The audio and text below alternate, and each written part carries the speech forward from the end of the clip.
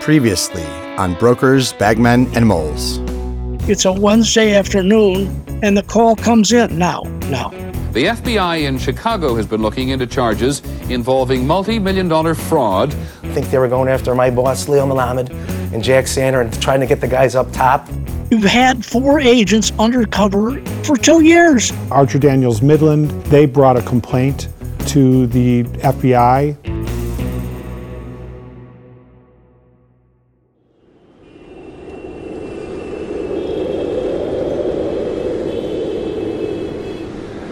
January 20th, 1985 was the coldest day in the history of Chicago. It was a mind-numbing 27 degrees below zero. The streets were desolate because in that kind of a cold, you can get frostbite in just a few minutes.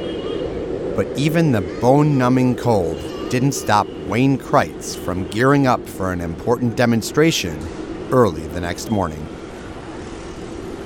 The reason why we're up here is to draw attention to the most unjust marketing system in the world.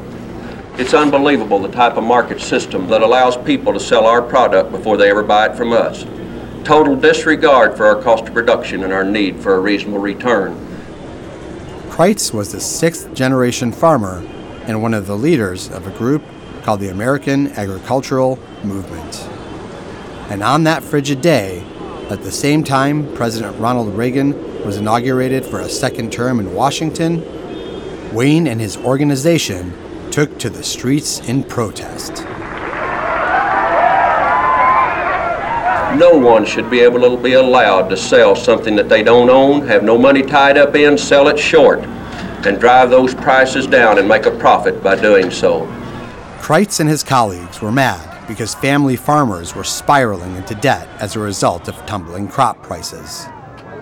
From his point of view, the source of the farmers' pain had nothing to do with droughts or freezes or the things that typically affected crop prices. Rather, it was all because some traders at the Chicago Mercantile Exchange and Board of Trade realized they could make big money by speculating on the future prices of those crops. The thing that concerns me the most is the amount of desperation that's out there on the farm. These thousands and thousands of farmers, that's good producers, good managers, and they're being forced off of that land with nowhere to go.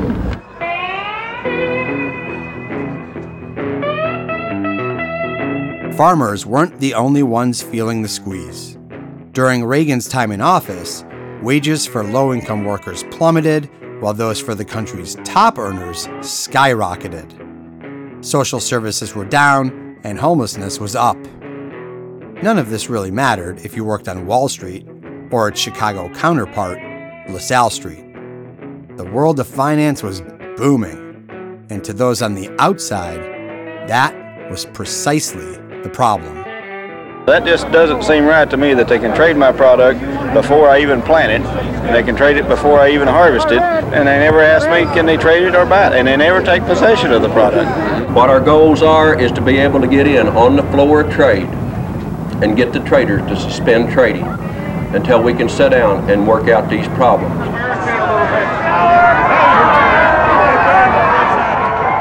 They never did make it to the trading floor, but they tried, and dozens of farmers were arrested. It made the national news. The head of the Board of Trade, Karsten Cash Malman, even made a statement. Last week, we set up a meeting with the USDA and Mr. Kreitz.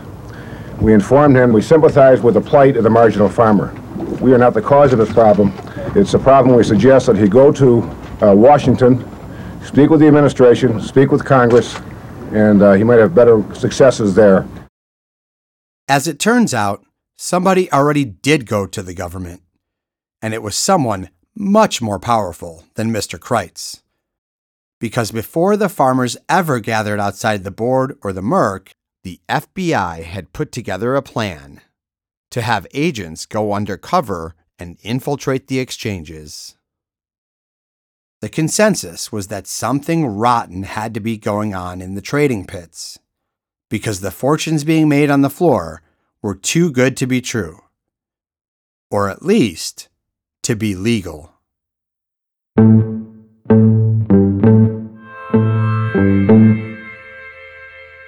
I'm Anjay Nagpal, and this is Brokers, Bagmen, and Moles.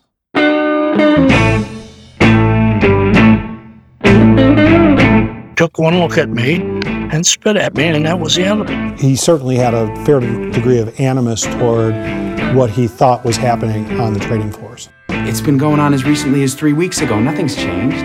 No one trusted anybody. No one knew who was flipping.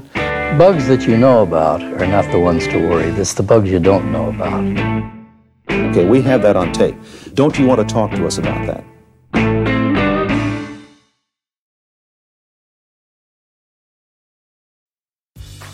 Grey's Anatomy, the most iconic binge-worthy drama, is back, along with answers to the biggest cliffhangers. Will Teddy survive? Will Joe and Link finally find happiness together? Meredith returns along with fan faves like Arizona. You can now stream every episode of Grey's ever on Hulu, and new episodes next day. Watch the season premiere of Grey's Anatomy tonight at 9/8 Central on ABC and stream on Hulu.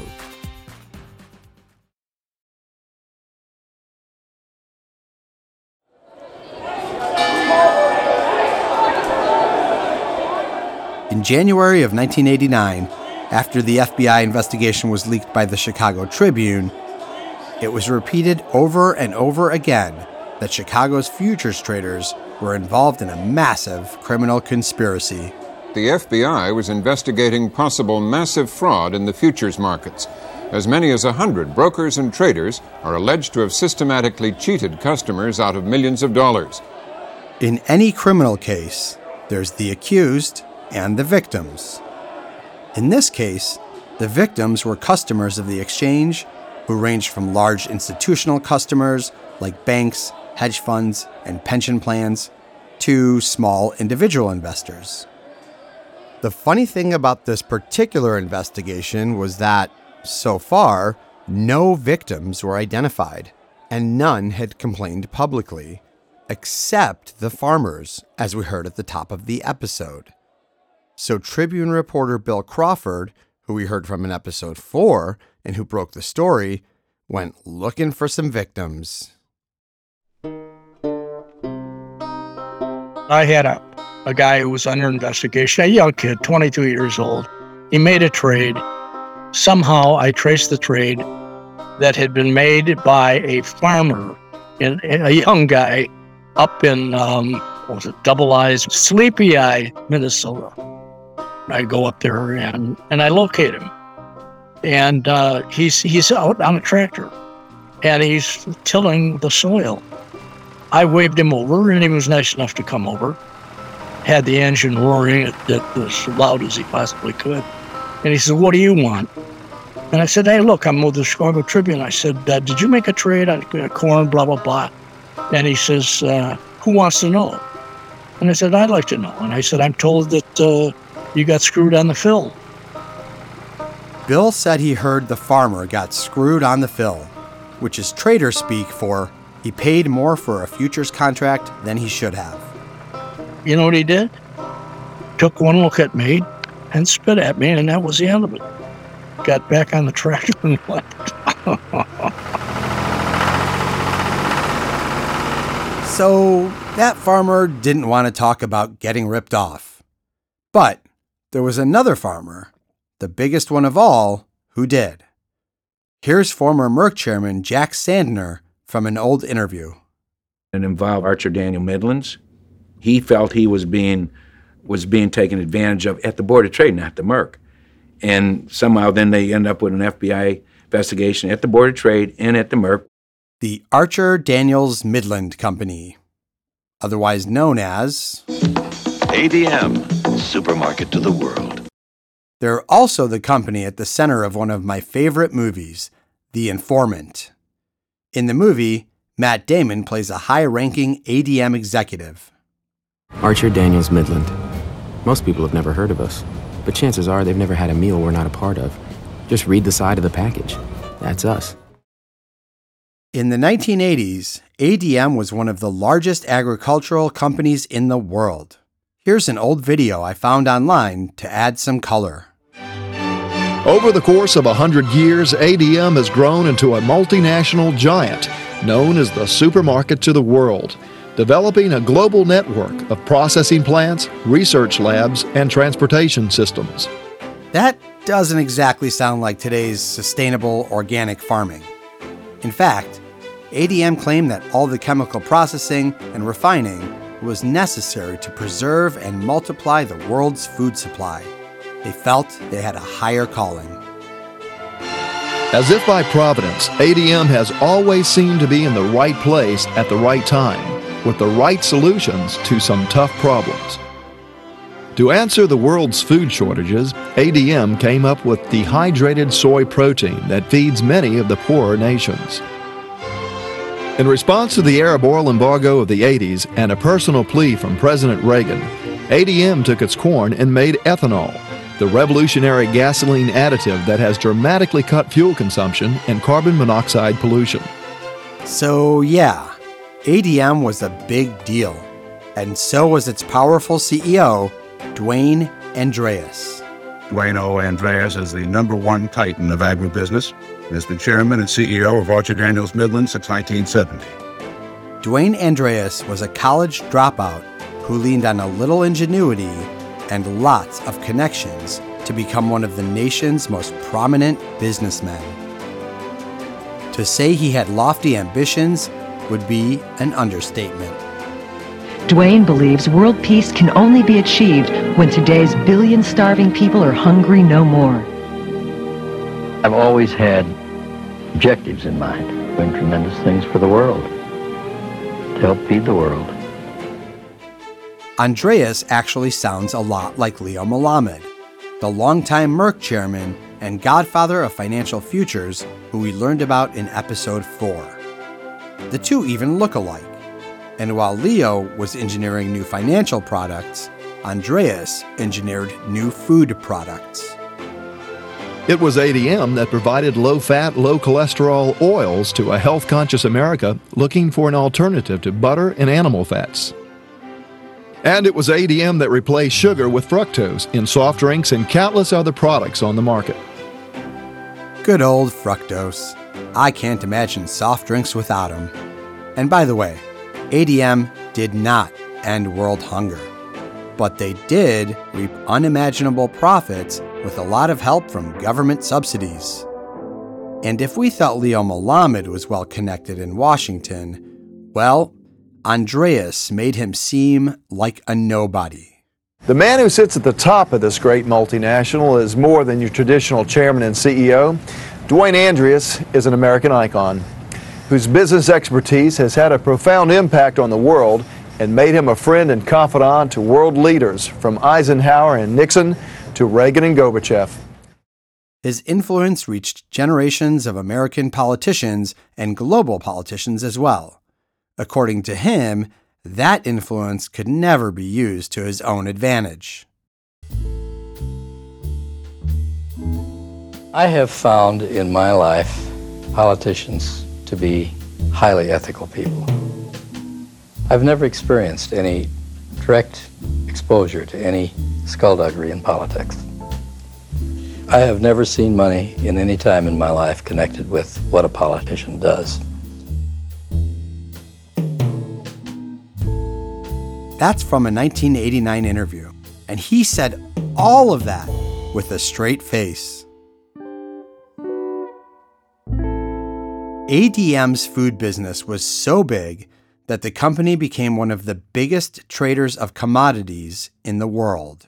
We're in ADM's gateway to the world, and it's here in this trading room that ADM manages the ebb and flow of the world's commodity markets. ADM used futures to lock in prices of crops that served as raw materials for all their processed foods. By the 1980s, it was one of the most prominent companies at the Board of Trade. But even with all that scale, they felt like they were getting ripped off on the floor. Archer Daniels Midland for years had various issues that had to do with the way that its order flow was handled on the trading floors. They brought a complaint to the FBI, and the first undercover agent went through the training program at ADM. So it's not that difficult to connect the dots. That was author David Griesing again. In his book, he outlines how Andreas sent ADM's director of security to complain to Andreas's friends at the FBI. That meeting took place in 1984. By 1986, the FBI was ready to send undercover agents to the pits of Chicago. But first, they had to learn the ropes, so they sent an agent to ADM headquarters in Decatur, Illinois, and they enrolled him in the ADM training program. This would be a great place for some outlet stores. People would come from all over southern Illinois, probably Missouri too. Famous name brand labels and appliances at savings of up to 50% every day. Maybe a food court with a Mexican place. The birds eat the bugs, the cars eat the birds, the rust eats the cars, and the new construction. Oh, the glamorous life of an undercover FBI agent. He ended up spending 4 months in Decatur before beginning his real assignment as a mole on the floor of the Board of Trade.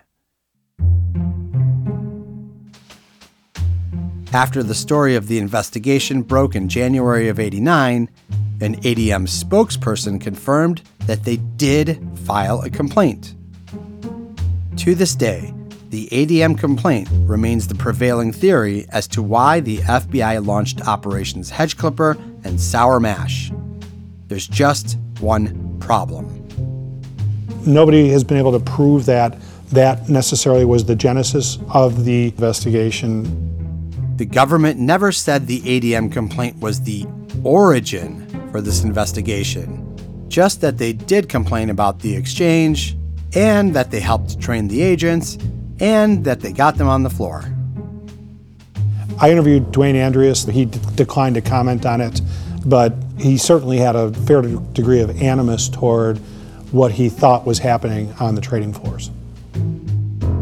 So I went back to Tribune reporter Bill Crawford to see if after all this time, he still thinks it was Andreas and ADM who started the investigation. The guy downstate here in Illinois is the guy who presumably got the investigation going. You're talking about Archer Daniels Midland. I am. ADM. That was the genesis. The only person I talked to that thought I was right to be skeptical was Lori Morse, co-author of Brokers, Bagmen, and Moles. Again, a lot of it's speculation. Our reporting did not, for the book, reveal any specific start. No one really acknowledged saying, yes, this was me, I wanted to do that. If ADM, a giant food processor, complained about getting ripped off on agricultural futures, why did the FBI put 3 of the 4 undercover agents in financial rather than agricultural futures pits? That's why it's all so ridiculous, right? Yes, exactly. That is exactly it. And that's why when I first heard about this, I just laughed. And they didn't put anybody in the meats at the Merck. So that's what we heard is like, why didn't they go to the meats? That's where everyone was, it was the easiest to catch. Everyone was cheating in there. The meats are futures on meat products like pork belly and cattle. Time and time again while making this podcast, those pits were identified as the worst abusers in terms of manipulating customer orders. Who knows what they were thinking? That's what this is all about, right? We have to find that out. If you're still wondering how ADM and the FBI had such a close relationship, here's a line from the Informant that will fill you in. Mick Andreas gets born with the Vice President of the United States as his godfather. He goes to Richard Nixon's house for Thanksgiving. Hey, Mick's dad wrote a check to the Nixon campaign and it wound up in the bank account of the Watergate burglars. Did he admit it? I don't think so. Besides, ADM probably owns the FBI. He's now deceased, but just after the investigation broke, Andreas was asked if ADM started this whole thing. His response? Quote, "We didn't have anything to do with it. And if we did, I'd lie to you about it anyway."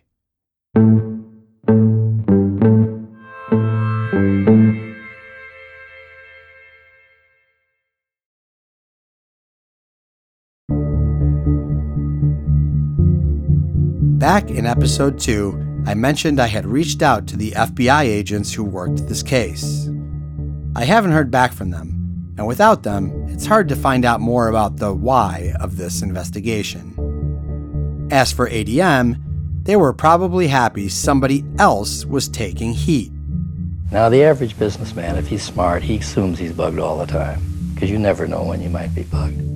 More than a few times in his career, Andreas faced charges related to political campaign contributions. Most shockingly, in March of 1985, the Board of Trade's Business Conduct Committee accused ADM's soybean oil traders of a brazen price manipulation scheme from which they profited handsomely. There are techniques and technical ways to inhibit that bugging. Bugs that you know about are not the ones to worry. It's the bugs you don't know about. As it would turn out, the bugs he didn't know about were just a few years away. If you've watched The Informant, you'll know that things got a lot worse for ADM after the FBI left the floor. What I'm about to tell you, it involves something very large. Price fixing in the lysine business. Who told you to participate in these price-fixing talks? I'm operating under the direction of Mick and Dwayne Andreas. With the help of ADM employee Mark Whitaker, played brilliantly by Matt Damon, the feds caught ADM attempting to fix the price of lysine, an essential amino acid that helps our body make proteins. The scheme was so egregious that ADM was fined a whopping $100 million. It's been going on as recently as 3 weeks ago. Nothing's changed.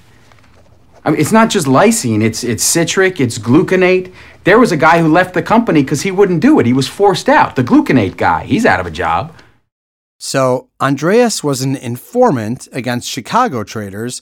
Then, a few years later, an informant from within ADM itself resulted in the company being slapped with what was, at the time, the largest criminal antitrust fine in history. Here's David Griesing again.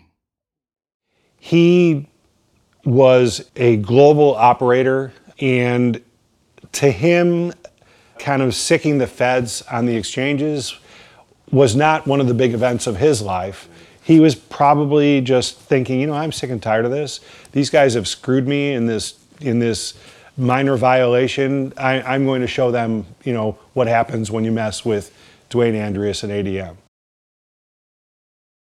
So, we still don't know for sure why the investigation got started, but we're starting to see the big picture, and it doesn't just involve small-time traders like Ray Pace and T-Bun, but also the nation's farmers, the heads of the exchanges, and extremely powerful CEOs. It's clear that the floor was pretty loosely regulated at the time, and some traders took advantage of that way more than others. So the exchanges took action. The burgeoning scandal is bringing change to Chicago's brash, aggressive markets even before the first indictments. Today at the Chicago Mercantile Exchange, where widespread fraud is alleged, a special commission held its first meeting to consider dramatic reform. Those reforms included banning, in certain pits, the controversial practice of dual trading that Ray outlined for us in episode 3. The Board of Trade even hired former U.S. Attorney Dan Webb as a consultant to help it defend itself. Webb was the U.S. Attorney when this investigation was first conceived, and his hiring by the board will come up again in future episodes. But overall, as John Ryan said, things pretty much went back to business as usual. Today, the CME is the largest exchange in the world. At time of recording, it was valued at $67 billion. Leo is considered a living legend, and Dwayne Andreas died a rich and celebrated CEO. The guys on the floor, however, their lives were about to be turned completely upside down.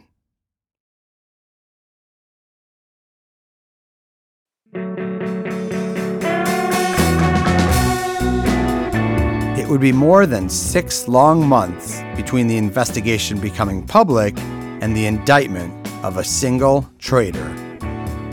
Once the public processed the staggering allegations against Chicago's futures brokers and the FBI's daring mission to reveal them, observers were able to play along in real time. And that's when the attention started shifting away from the traders. Here's John Trollstrup, a defense attorney in this case, who also just happened to be a former VP of Law and Compliance at the Chicago Mercantile Exchange. The agent who had been in the pit appeared at the door with another one or two agents, and that was his first realization that this man had been in the pits as an undercover agent. Trollstrup and others turned attention to the way FBI agents served subpoenas to traders in their homes. The person is confused. He's startled. He may be scared, just plain scared. They gain entry and they have conversation. We've talked about some of these stories in previous episodes. Melanie Kozar being interrogated in a bathrobe, John Baker being interrogated as he polished off a Burger King Whopper and his, 18th beer of the night? The conversation relates to their observations. The conversation may relate to observations about things that occurred on the floor. One agent may ask another agent, do we have that on tape? Oh, yes, we have that on tape. Okay, we have that on tape. Now let's talk. Don't you want to talk to us about that? Trollstrup said the FBI abused their subpoenas, using them as tools to enter traders' houses so they could scare and threaten them. To understand why, let's look at the big picture. In the last episode, Tribune reporter Bill Crawford told us that U.S. Attorney Anton Valukas was upset about the Trib breaking this story while their investigation was still ongoing. But now, David is telling me it's the other way around. The media really was used as a tool of the FBI investigation. The Chicago Tribune broke the story, and I think it's fairly evident that that came from a leak at the Justice Department in Washington. So the government used the media to make it seem like the FBI caught brokers red-handed. As many as 100 brokers and traders are alleged to have systematically cheated customers out of millions of dollars. Then they used late-night raids where they served subpoenas as scare tactics. And it was becoming clear why. The media was used to hype the investigation and in that initial effort to stampede witnesses to flip, to cooperate, and ultimately to try to help them make their way up. Everyone agreed that the FBI's plan was to shake down the guys at the bottom of the totem pole and work their way up, presumably to Mr. Number 1 and Mr. Number 2, as Bill Crawford put it in the last episode. And while some traders did cooperate, the FBI was running into more guys like T-Bun and Ray. I said, listen, I don't do nothing wrong. You know what goes on. You talk, we'll spare you jail. I said, how about this? Go fuck yourself. From the beginning, I was never going to cooperate with the government, and they knew it. My lawyer had already told them, he says, you're never going to cooperate. Even after being threatened with RICO charges, most traders refused to talk. Because they weren't Wall Street guys, they were Chicago guys. And you learn the two greatest things in life. Never rat on your friends, and always keep your mouth shut. Or, to make it Chicago style, fuck you. You tried to set me up, you cocksucker. You have to tell us. I don't have to do fucking shit. the FBI was hitting a wall. The clock was ticking, and the public wondered if the government had much of a case at all. Meanwhile, the traders, they gained confidence through a coordinated defense strategy. You know, we had this one scene where there were a number of traders in a lawyer's office because there was a big scramble going on to get the best lawyers one possibly could. And these traders were all sitting around saying, you know, as long as we all don't flip on each other, we should be okay. And that seemed to have actually held for them. Vinny Provenzano, the guy who worked for Leo Melamed, who we talked to in episode 4, knew the traders that David was referring to. It was difficult because no one trusted anybody. No one knew who was flipping, no one who was doing anything. I mean, I used one of the groups in the Swiss franc that was targeted by the FBI guy, and I knew what these guys did for years. I mean, I knew that they kept cards in their pocket, who owes how many ticks to who, what have you, and so I knew they were going to be in trouble. He knew some of the guys in that Swiss franc pit were cheating, and despite their cool exterior, he sensed some nervousness. They all agreed that if no one flipped, they'd have nothing. But the government kept the pressure on, and eventually... But one of the guys in their group did flip, and then they had something. The government finally got a handful of traders to admit they were stealing, and, in exchange for a reduced sentence, they agreed to testify against their fellow traders.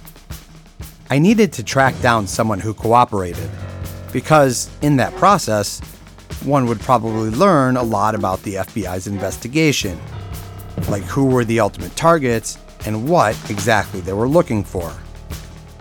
Eventually, I did manage to talk to a trader who cooperated.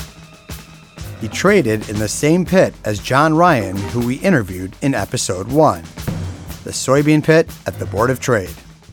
I was a pariah because I cooperated. Certainly didn't want to do it, but again, you're on your own here. Next time on Brokers, Bagmen, and Moles, I'll talk to one of the men who not only cooperated, he actually wore a wire in the pit. It lasted 10 minutes. He figured something was up and clammed up and didn't say anything. Talk about shitting in your pants. I was so fucking nervous. We'll be taking a week off to let you enjoy your Memorial Day, and we'll be back with episode 6 on Wednesday, May 31st. In the meantime, we'll have some new fun stuff on social media, so follow us at Entropy Media Co. Before you go, if you or someone you know might have a hot tip or just a funny story related to our show, we have a hotline for you. Call us at 646-820-1452. That's 646-820-1452. And please follow us on social media. Our handle is at Entropy Media Co. That's at Entropy Media Co., where we'll be posting additional information about the case and awesome behind-the-scenes action. This has been a production of Entropy Media in association with Stretch Productions. This is Entropy's very first show, so if you've enjoyed it, please follow wherever you listen to podcasts and rate us there too. Every follow, rating, or even a personal recommendation to a friend or family member really helps. I'm your host, Anjay Nagpal. Our showrunner and senior producer is Danielle Elliott. Our producer is Jen Swan. Our executive producers are Tim Hendricks, Kevin Stretch Huff, and Dennis Stratton. Original music, sound design, and editing by Gerard Bauer. Music clearances by Deborah Manis Gardner from DMG Clearances. Production legal by Bruns, Brennan, and Barry. Legal clearance fair use by Rachel Strom at Davis Wright Tremaine. Fact-checking by Delilah Friedler. Show art by Rebecca Hendon. And from Entropy Media, our in-house executive producer is Josh Fielstad. Our head of operations is Nuna Ebo. Our project manager is Sebastian Perry. Our associate producer is Heidi Rudvoets. Our development coordinator is Simona Kessler. And I want to send a very special thanks to Lori Morse and David Griesing.